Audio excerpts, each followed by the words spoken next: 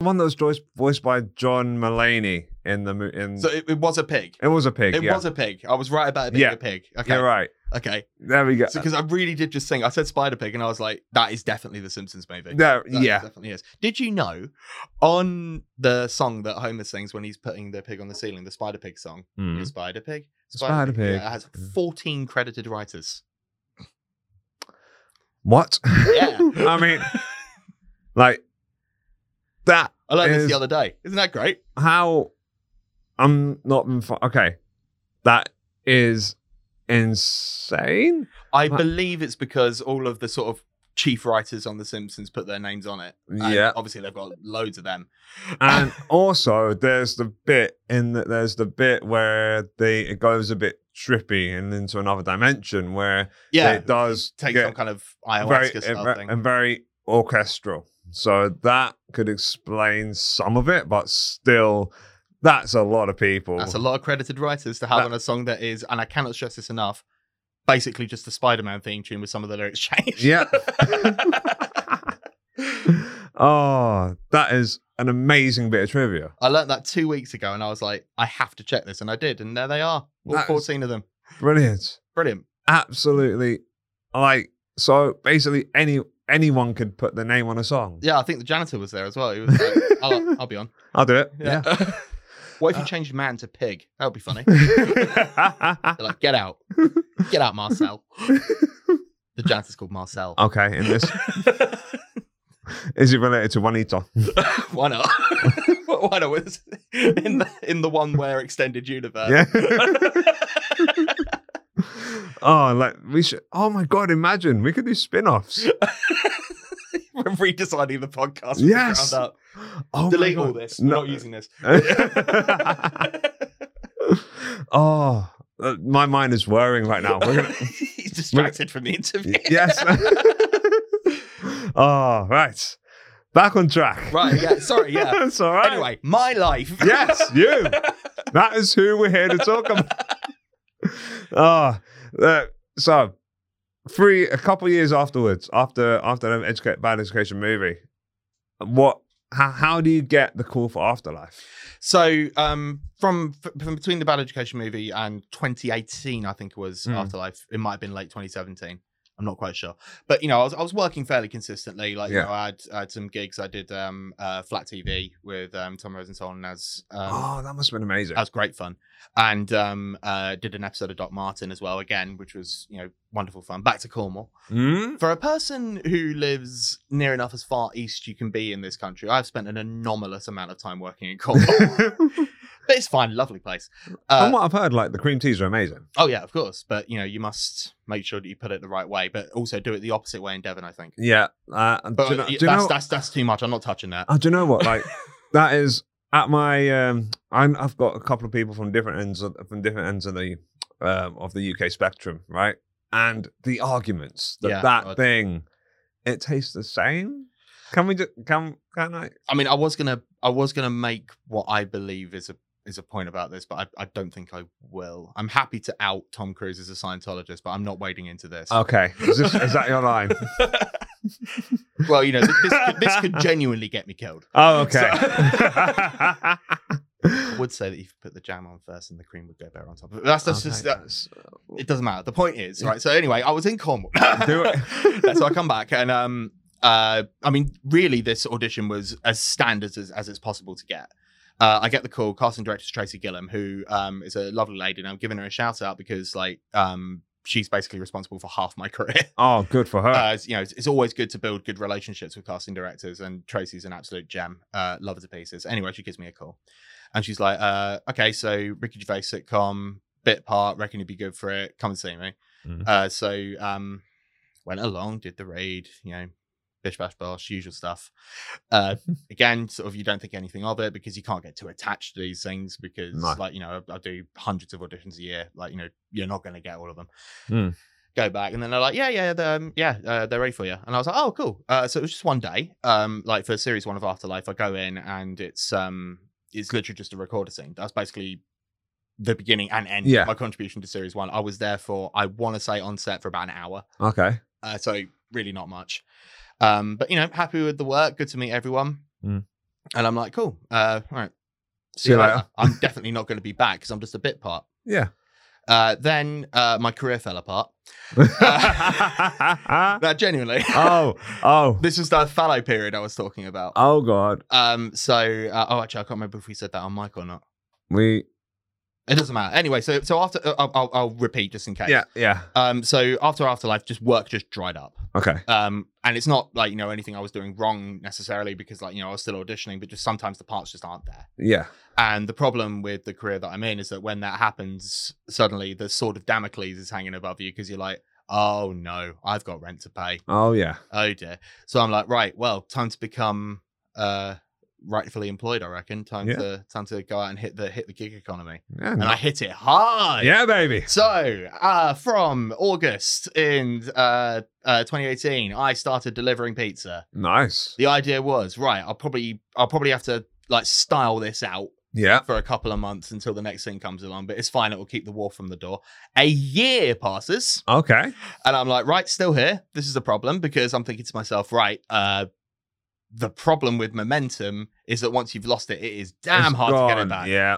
And I'm like, okay, so Afterlife's gone out, but I haven't got anything to show for it. I was in one scene, it's not going to be the thing. I get a call again from Tracy, and they're like, they want you back for season 2, and not only do they want you back for season 2, they want you for every episode. And I'm like, yeah, okay, sure. Well, sweet. Whatever. Yeah. Then they don't. Because by that point, my confidence is at an all-time low. Yeah, I can imagine. But I get that. No, they were being serious. They were like, we're upgrading you to series regular. And I'm like, okay. So I sacked off the pizza delivery and went to go do that. And yeah, that was a tail end of 2019. And yeah, I'd gone from a solitary scene in series 1 to being in every episode of series 2. Yeah. We shot that all out, and I was like, right, here we go. That's what we call momentum. Yeah. And then beginning of 2020, I work with Netflix to dub a German Netflix show called How to Sell Drugs Online Fast. Yeah. So I did 2 seasons of that, and I auditioned for Horrible Histories, and I get it. Nice. And I checked this because it is a very key part of this story. Yeah. I landed the Horrible Histories job on the 18th of March 2020. 5 days later, the world stopped. Oh, jeez. Jeez. Right. Okay. So yeah, that took me out for 9 months. But in the interim, Afterlife Series 2 came out, and it was a success. What can be said about it's a roaring success. Yeah. And I've now done Horrible Histories. It took 15 months, but we got it together in the end. And we did series 3 of Afterlife as well this year. I did a show for UK TV called Murder They Hope with Johnny Vegas and Sean Gibson, which was great. My mum loves those shows. They're really funny. Yeah. And because initially when I got the thing through, it was under a project name at the time. This is standard practice for a lot of the industry.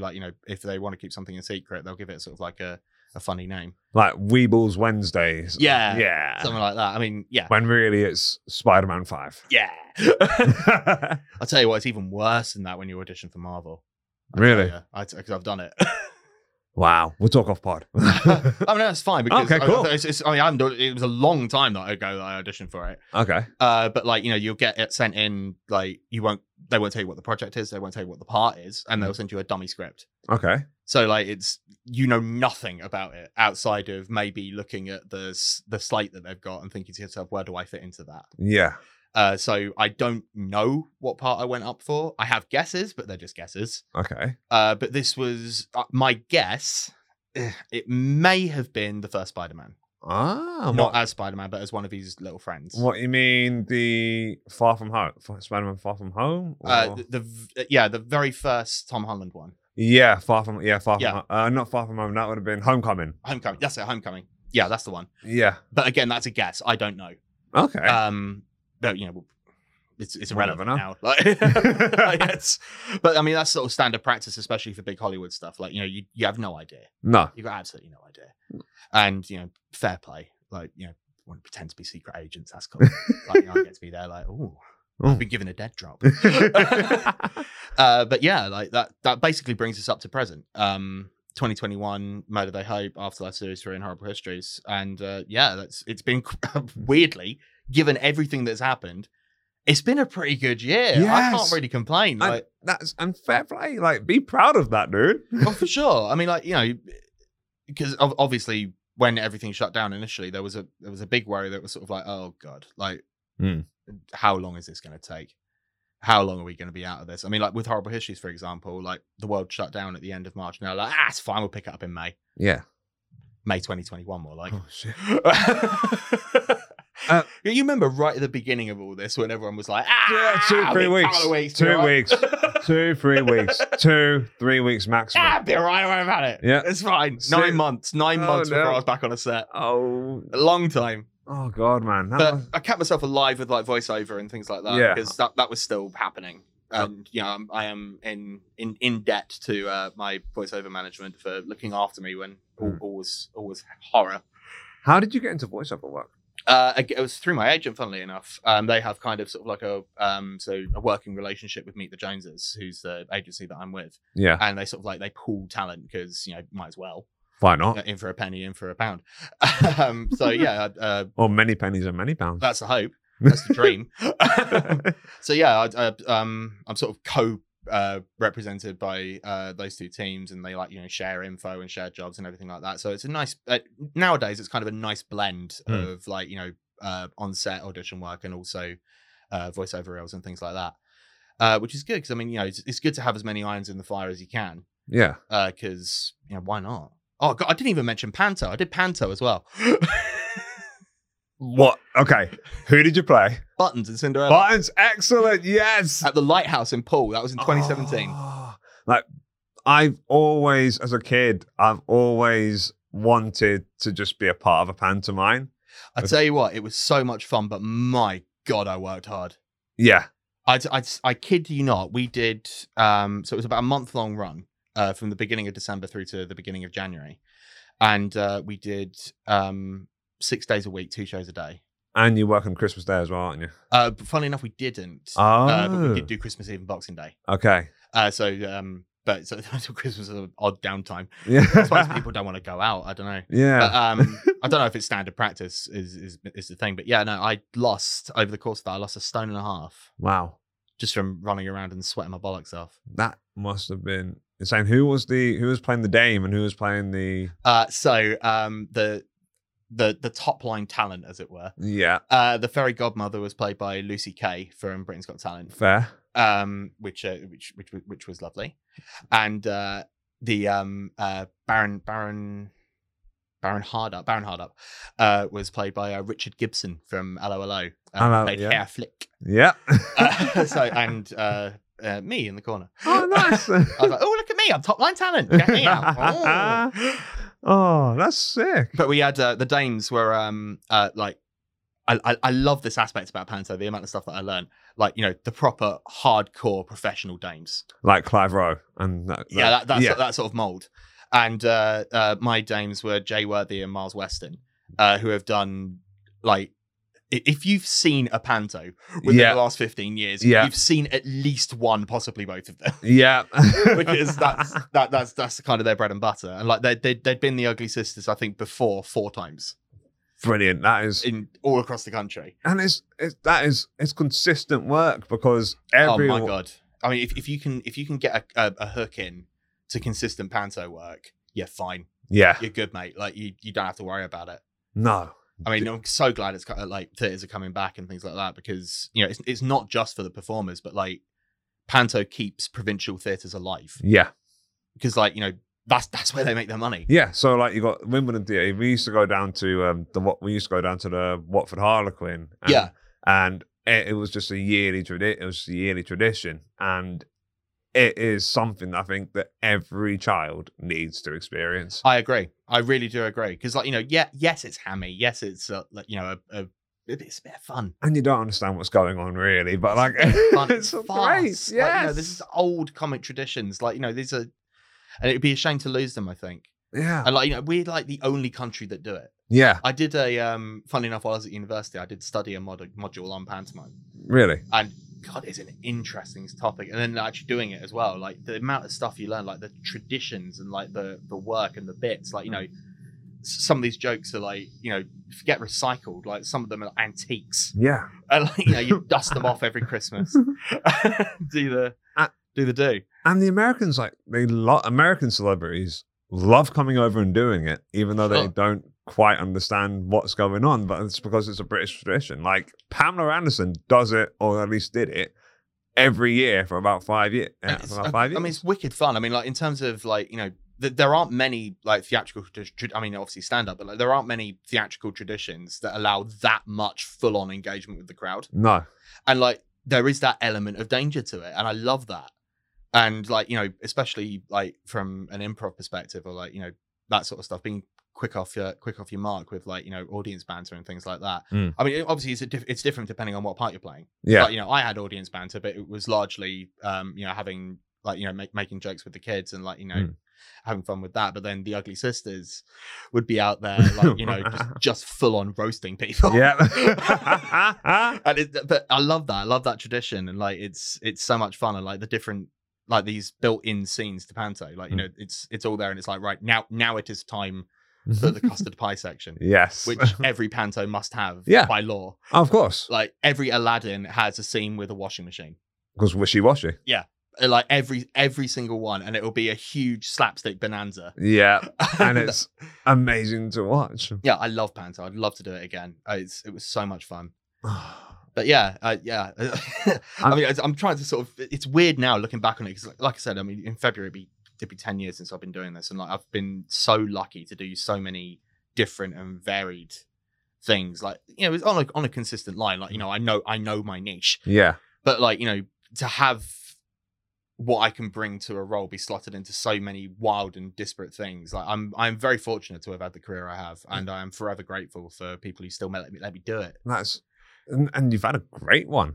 That sounds like really well. That sounds a bit like, yeah, you are. Yeah, you're doing brilliantly, fucking brilliant. Yeah, I mean, it's but I mean, the fallow year, that was good to keep me humble. Yeah, well, no, it's good though. Yeah. Like, I joke, but by the same token, it's genuinely good to remember that this can go away. Yeah, but it made you more appreciative of what you got, right? For sure. And like I didn't hate pizza delivery, by the way. Like and I'm certainly not talking down to it. Like I actually had quite a lot of fun. Yeah. but and maybe when this does go away, like because it may happen. You never know. Yeah. I reckon I'd make a good area manager. Or you could do or be a restaurateur, or you can open up your own. I think I'll probably slot myself into the corporate pizza. I think I'd fit in there. Oh, nice one. Because I know what a KPI is now, so that's a key performance indicator. Okay, good. I was just about to nod along and say yes. Yeah, KPI. Yeah, definitely. Is that the name of a comedy club? It might be. If not, we're opening one. Oh, nice one. We're gonna start with a custard joke. Yes. Start to write it. But Arslan, write that down. Actually, can you? Will do. Okay. Cut all of this. Oh, dude. So before we get into Black Books, what is there anything that you would like to do that you haven't done yet? Like, for example, because you've done a lot of single camera things, like single camera sitcoms. Have you ever thought about venturing into multicam audience? I mean, I field this question a lot on TikTok. Like, what would you like to do? And honestly, it's tough to have concrete ambitions in this industry. Because ultimately, my ambition is to get paid. Yeah.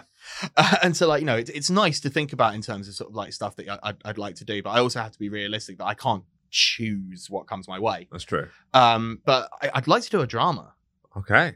I would, like, because my bread and butter has been comedy, and like, not to toot my own horn, but you do have to back yourself sometimes. I'm really fucking good at comedy. Yes. Like, I'm really fucking good at it. I can, as someone who watched 3 seasons of Bad Education, and I can definitely back you on that one. Yeah, very good at it. It sounds arrogant, but like at the end of the day, you got to know what your worth is. Exactly. But when I was doing amateur musical theatre, not all of them are funny. And like some of the plays that I did, not all of them were funny. And like, I did Shakespeare at university. Like, I can do this. I know I've got this in me to do.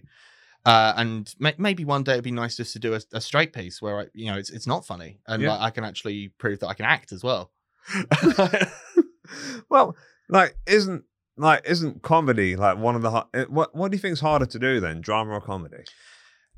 Because I know you say you're good at it, but did you have to work quite hard to be the level you are at the moment, or did it come quite naturally to you? That's the thing. Like, it's hard to look at it from an unbiased perspective because I'm marrying myself here, but like I don't find comedy particularly hard. Okay, like I understand how it works. Like, I've got an instinct for it, I guess. Like, I know how to read a line so it would be funny. Like, I know where to change words to punch at something like that. It's just already there. It's nascent. So it's kind of it's difficult then to sort of speak in an objective way about what's harder. Yeah. I mean, personally, I would say I find drama harder. Okay. But that's because my specialism is in comedy. Yeah. And like, I don't truck with all of this method bollocks. Oh God. Right. So, and maybe that comes from the fact that I have no like formal training. Yeah. It could be, I don't know. But I don't have truck with it. So like if I am called upon to like play a dramatic scene, I'm not pulling from real life experience. I'm just trying to act. So that's kind of tricky because I guess it sort of puts me out of my sort of off my step. Like, I'm used to finding the joke. Like, that's sort of the end goal of every time I'm looking at a script. I'm like, well, where are the punchlines? Let me find those, sort them out to make sure I can hit them. But with drama, you don't have that. You're kind of sort of on your own, sort of on a tightrope, where like, going too far one way or too far the other, like destroys the reality of the scene. So it's tricky, but again, like, I'm pretty sure I can do this. Yeah. It's just, finding it, I guess. And whether the part comes up, because as I say, I don't have a choice. Like, no. I take whatever work comes my way. Because you want to get paid. But you get paid. That's it. But, wow. As I keep saying to you, you've done phenomenally well for yourself, sir. Done all right. Can't complain. So, Black Books. Yes, I'm going to take a quick drink and we'll get into this. Go for it, lad. Right, so what made you pick Black Books as a choice? Black Books is my favorite sitcom of all time. Okay. It is my mastermind subject. Brilliant. It is, I think it is close to, if not at perfection. Okay. It represents kind of a bygone era of television sitcoms. It was filmed in front of a live studio audience for the most part. Yeah. Which is a thing that is now very rarely happens. I mean, there's only like not going out. Not going out of Mrs. Brown's Boys. Mrs. Brown's Boys, yeah, but is that filmed in the UK? Or that's filmed in Ireland, isn't it? I'm not 100% sure, but okay. Like, sort of the kind of the tradition of it is dead is basically what I'm getting. Yeah. Like, everyone wants to work on location nowadays. Well, I listened to this program, a podcast called Sitcom Geeks, right? And because it's presented by two comedy writers who have written a lot of sitcoms. Hence the title, Sitcom Geeks. It's a good title. It's a very good title. Informative. Yeah. Very Ron Seal of them. Yeah. They should really do something with that. But what they said was producers, at least in 2019, when I think that episode was, actually no, wait, it was like late 2020 that I was listening to this particular episode. Right. And they did say that producers are looking for multi-camera live audience sitcoms. However, they are quite expensive to produce. I can imagine, yeah. Because you've got to get different sets up, and you've got to hire out an audience, a space to fit an audience in, and they've got to, if they're going to put money behind it, it's got to be quite bankable. Yeah, I mean, Not Going Out being a perfect example of that. That's on its 400th season or whatever. I mean, it feels like it's been around forever, and in many ways, it kind of has. Yeah, like 11 or 12 years that's been around now. Yeah, and like they're still doing regular series, and also specials around Christmas, which is brilliant. Like, it's great, but I mean, Black Books never had that. It had 3 series only. Yeah. It was a short run thing. But what's particularly interesting I find about it is its position in terms of the comedy landscape around the time it was coming out. So we're talking like really, really early noughties. Yeah. And especially in series 1, the amount of times you look at a guest bit or a cameo and it's someone that you would now describe as a household name. Yeah. David Walliams in one episode and has one line.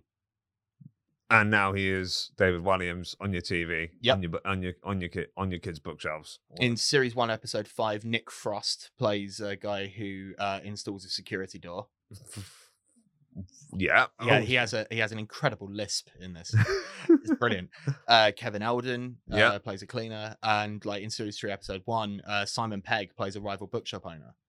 And this was around the time of Spaced. Yeah. So like he's on the ascendancy, and then obviously the Cornetto trilogy will happen, and now he's Hollywood Simon. Yeah, and so that's a nickname that that's a wow. I've never met the man, but yeah, neither have I. But I mean, God damn it! Like, to come from sort of like the kind of indie British comedy. So you're in fucking Star Trek, Mission Impossible. Like, my God, like what a career! Like, what a trajectory! And Nick Frost hasn't done bad for himself either. No, he was in Fighting My Family, wasn't he? Yeah. Oh, what a film! So he shares a credit with Dwayne The Rock Johnson. Yeah, which is pretty big. As does Jack Whitehall, funnily enough. Yes. Now, see Jungle Cruise now in cinemas and available on Disney Plus for £15 rental. Is it for 50? Okay, sure. I did not do any research for that. I just decided to launch into a plug without any of the details. I love that we're plugging everyone else's things. Oh yeah, I mean we're all trying to make it. That's it. Yeah. Do you know what? I think that Jack Whitehall he'll be fine. He'll do fine he'll do well one day, won't he? Big plans for that boy. Give it a couple of years. I'm sure he'll do fine. He's a Disney prince. Yes.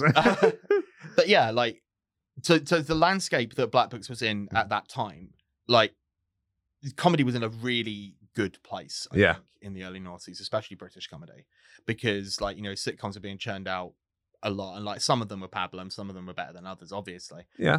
But like Black Books, I think, stands head and shoulders above the others. It's like it's kind of stable mates with like The Office. Again, all coming out around a similar time. Like the texture and the narrative of comedy is being rewritten. Yeah. And then you have this really, really, really quite simple plot of a cantankerous man running a bookshop.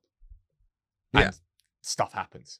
But that is the bread and butter for most sitcoms, isn't it? You have one or two characters, and then shit happens around them that they have to react to. Yeah, and in this case, you have the central three. You have Bernard Black, played by Dylan Moran. Yeah. You've got Manny Bianco, played by Bill Bailey. Yeah. Again, we want to talk National Treasure. Yeah. And Strictly Come Dancing, Darling. Yeah. Yep. And then Fran, played by Townsend Grieg. Again, you want to talk about National Treasure? Yeah. Again. Yeah.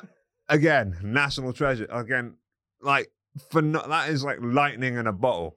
That casting. That casting is crazy, the chemistry that they have. And it is, despite being sort of like a studio thing, it is a dirty sitcom, but not in terms of it being like rude. Like the characters are mainly drunk for most of it. Yeah. The only time they're not smoking a fag is when they're lighting one. Like, they smoke and drink constantly. These are bad people. Yeah. Like, and they are shuffling through life and they will die early. Yes. And they constantly reference this as well. Like, they talk about how unhealthy Bernard is and, like, his anger issues and everything like that. And it's a consistent through line that he is just so abusive to not only his friends, but his customers. Yeah. It is incredible how that shop is still open. Well, it's a bit like 40. It's it's a Basil Fawlty-ish, isn't it? I mean, the DNA is there. Yeah. Like, and like, Say What You Like About Graham Linehan now, many have. But he wrote the first season of this. Yeah. And you can see traces of Father Ted in there as well. Yeah. Like, he's, before all that, he was very, very good at placing an outsider in an ordinary situation. Yeah. In the case of Father Ted, like, sending an urban priest out to rural Ireland, and in the case of Black Books, having this impossible man somehow running a bookshop in London. Yeah, it's true, and he's still quite good at it as well. Yeah, Graham Linehan, because I watch Motherland, which he's got a writing credit on for sure. Yeah, so he's still, despite whatever's happened. That's the thing, like Say What You Like About the Man, as I say, many have, but there's no denying that the in man's terms of talented. Father Ted, Black Books, IT Crowd, that period of time, that chunk of comedy writing I mean, that's any one of those would be a fitting legacy for anyone wanting to be a writer. But the fact that he had that 1-2-3 punch is really quite incredible. Yeah, that he basically kind of rewrote the British landscape of comedy. Near enough. I don't think that's, too small a thing to say. I do think that the first series is perfect. I think there are maybe 1 or 2 dud episodes in series 2 and 3, but not everything's going to be perfect. And the jokes are still good. Like, the episodes might not be as consistently funny, but there's still good stuff in there. You'll always find something there. I was actually having this kind of conversation yesterday with another comic on the podcast, and do you think that is because maybe not so much that the episodes are dud, but it's just that you were very used to the writing? It could be, but I mean, Dylan Moran wrote a lot of series 2 and series 3, and he has writing credits on series 1 as well. And I think they were trying to sort of there seems to be a sort of element of trying to sort of move things out of the bookshop a little bit. Okay. Which is, it's an idea. There's nothing wrong with that. And certainly there are spots in series 1 where they leave. There's a whole scene in a hospital in episode 1 where Martin Freeman plays a doctor. They're just dropping these names. Yeah, there's another British star. Look, I'm just gonna pick them up now. Again, I could go through every episode and just trail off a list of people who are in it. It's mental. But they have a scene in the hospital, and the one with Nick Frost, series 1 episode 5, Locked Out, where Bernard gets locked out and he goes to the cinema, goes to a pawn shop, not a PAWN, the P star shop, when they used to sell videos. Oh, Jesus. So it's a video shop. It's mental. What an artifact of the time. And then gets a job in a burger bar as well. And the cinema attendant is played by Tony Way, of Afterlife. Again. And the burger bar guy is also played by Tony Way, basically playing the same character. It's so fucking good. It's so good. If you could remake Black Books, how would you do it? If you had no choice, Netflix has given you the X amount of money, you signed the contract, you have to do it. How are you going to go about doing it? Well, the first thing I would say is, outside of this hypothetical, I wouldn't. It's perfect. Yeah. The problem is that lightning in a bottle casting that we spoke about. Yeah. I think you couldn't use the original cast, I don't think. But I struggle to think of an actor who could be who is willing to be as filthy as Dylan Moran was for Bernard Black. And I guess that's the problem. I would keep it multi-camera studio. Good man. For sure. Because I think the intimacy of the bookshop works really well in that way. I love the fact that we don't see one of the walls. It's always facing inwards, and I love that intimacy. I love it. So yeah, I mean, I'm really struggling with this. I think you can tell. I'm really struggling with this because I can't get over the hurdle of the casting. That's why I asked the question. Yeah. Yeah. I don't know. Oh God, this is so tough. I'll stick with the things that I know I would do. Okay. For now. Yeah. And I'll have a think, but I'm not feeling confident. So for sure, keep it studio multi-camera. That is for sure. I think that it's been long enough and it's niche enough that you could recycle some of the episode ideas. Yeah. I think that series 1 episode 3 Grapes of Wrath is pound for pound one of the best episodes of any sitcom that has ever been written. Fair play. I think it minute to minute, beat to beat, everything about it is perfect. It is so quotable. The character levels are so high, and it is such a farce. I mean, it's the whole episode, for those who haven't seen, and I really suggest that you do. It's on Netflix. The whole episode is based around Bernard and Manny house sitting for a kind of a rich guy. Mm-hmm. And the central premise is this. He takes Manny down to the basement and says, you can drink as much wine as you want, but only drink it from this large rack. Do not drink any of these 10 very old, dusty bottles of wine in this rack, because I'm going to be presenting one of them to the Pope. Okay. Manny takes us all in. They already have a bottle of wine open. He drinks it. And they're like, right, okay, Manny, go get another bottle. And he comes down and he looks at the rack that he's supposed to take it from and goes, oh yeah, not from that one, only from these 10. And they take one of those bottles and they drink it. and then they're reading a wine guidebook, and yeah, it's worth £7,000. Oh dear. And so they have to, while pissed out of their heads in this house that they don't own, they try to recreate the wine using available ingredients. And it is impossibly funny. Like, just like, you know, a sense of vanilla. They put some vanilla ice cream in it. Jesus. They say it's oak barreled, so they go out to the front garden and literally just take down a branch from an oak tree. Thunder and lightning are crashing. Manny, for reasons I will not get into, now has a limp and a hunchback. And like, there's a cyclist driving by as Bernard is just beating Manny with this branch while the lightning crashes, going, "You fool!"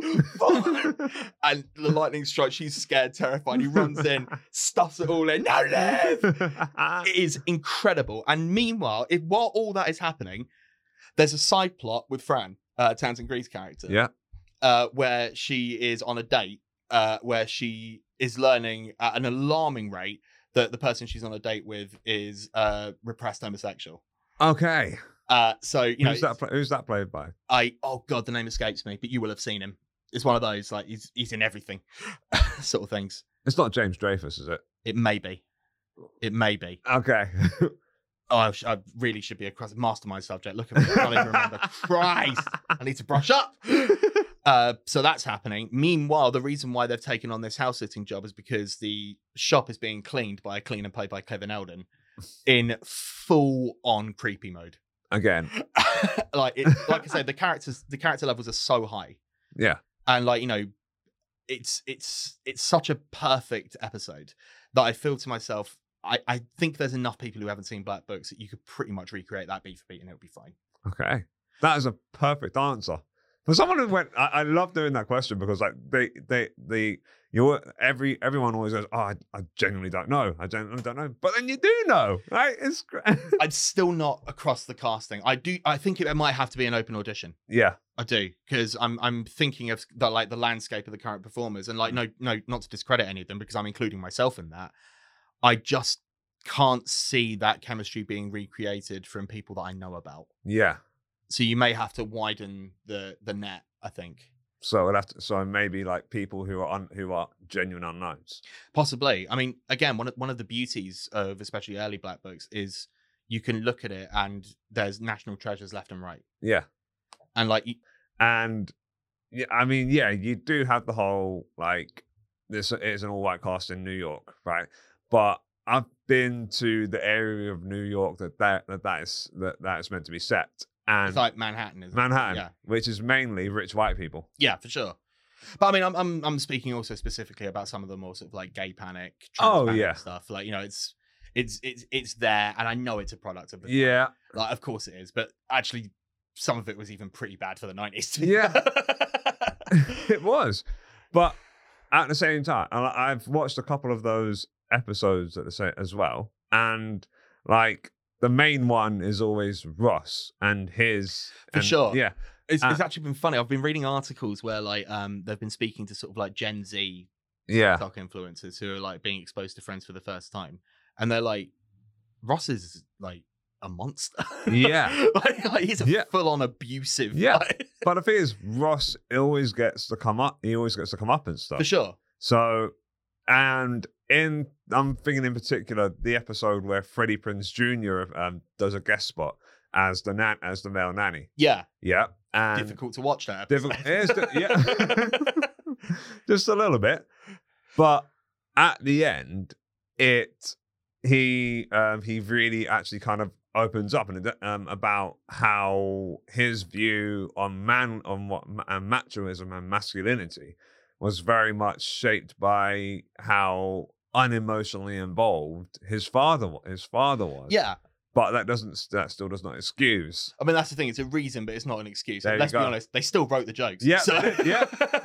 You know what I mean? Yeah. But like, weirdly, one of the character that you would really not expect this, the one who probably comes out smelling most of roses is Joey. Joey is a gem. Because like, he's genuinely respectful of the women that he has liaisons with. Yeah.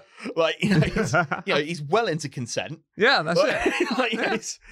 Like, sure, he's a bit of a womanizer, but he's not like a dick. No, he's actually the most human of those characters, yeah. And like he's the only one, apart from maybe Matthew Perry, who seemingly didn't give a shit about how he and not looking the Hollywood leading man the part. Yeah, I mean, because Matthew Perry, I mean, God bless him. Yeah, it's always fun.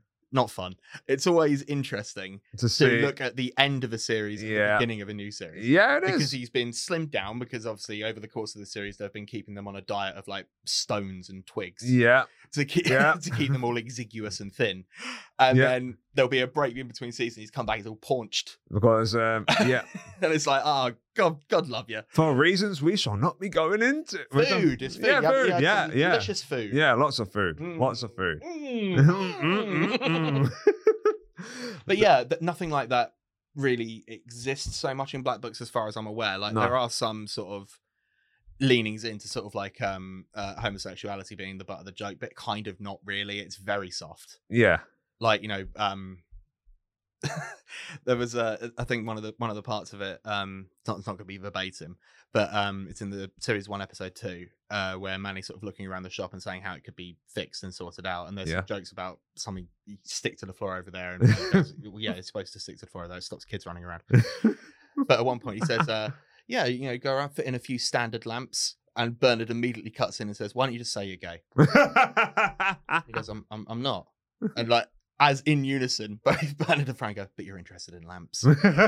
So, like, you know, again, it's soft touch stuff. Like, it is. It's you know, I don't know if you'd write it in now, but it's soft touch. Like, it's safe. And it's also, from what I remember of that episode, it's said with a hint of just a hint of sarcasm. It's not saying that, for sure. Like, you know, it's again, it's not malicious. Like some of these things can be. Like, it's just a bunch of friends saying things that you'd say to a mate down the pub, to a friend down and like this scene with the date with Fran in the other episode, like, sure, they play on a couple of gay stereotypes, but I mean, who wasn't at the time? No. You know, not saying it's okay, but like, you know, it's who wasn't at the time. Yeah. And so, like, you know, there's gags about him talking to his mother 3 or 4 times a day. And like, you know, he's like listening to big old diva show tunes. You know, it's a whole thing. But like, you know, it's as I say, it's basically safe. I think. Yeah. And like, you know, a lot of the humor rises out of some of the more sort of absurd aspects of running a bookshop, like when I think it's series 3, episode 2, I believe it is, where Manny and Bernard attempt to write a children's book. And then the rest of the humor sort of comes from the way these people live. Like, he stuck a candle in a full wine bottle and put it in the freezer, and then says, "Fetch my lolly." Smashes the glass against the wall. Yeah. And just starts licking this frozen bottle of wine on a candlestick like a lollipop. So like, again, I really do think it's perfect. I cannot stress enough how much I love this program, and it is on Netflix, and it's also on All 4 as well. And All 4 as well. You've no excuse, dude. 6 episodes. There's 6 episodes of 3 series. Like, you got time. That's it, dude. We fucking cracked it, man. We cracked it. We've done it. We've actually cracked it. So looking to the camera, cut that. Tell people. Cut it all. Do you know what? It's too early in the morning for this. Oh, dude. So look at the camera. Tell people where they can find you. Okay. You listen to me good, right? Actually, I should probably talk into the mic a bit as well. That might help. Yeah, go over it like this. Hey, I've unified my social media. You can find me on Twitter, Instagram, and TikTok at Ethan D. Lawrence. That's in all those places. I'm focusing on the TikTok right now. We're doing well. I've got 69,000 followers, which is nice. Let's get us to 420. So, Ethan D. Lawrence everywhere. For my work, you can check out my IMDb. No, but a lot of the things that people know me for, like Bad Education and Afterlife, you can find those on Netflix right now. Everything else probably available at your local DVD or Blu-ray retailer. Wow. Support local. Yeah. Dude, it's been an absolute pleasure. Thanks for coming on. Thank you for having me. This has been great fun. All right. And we're out.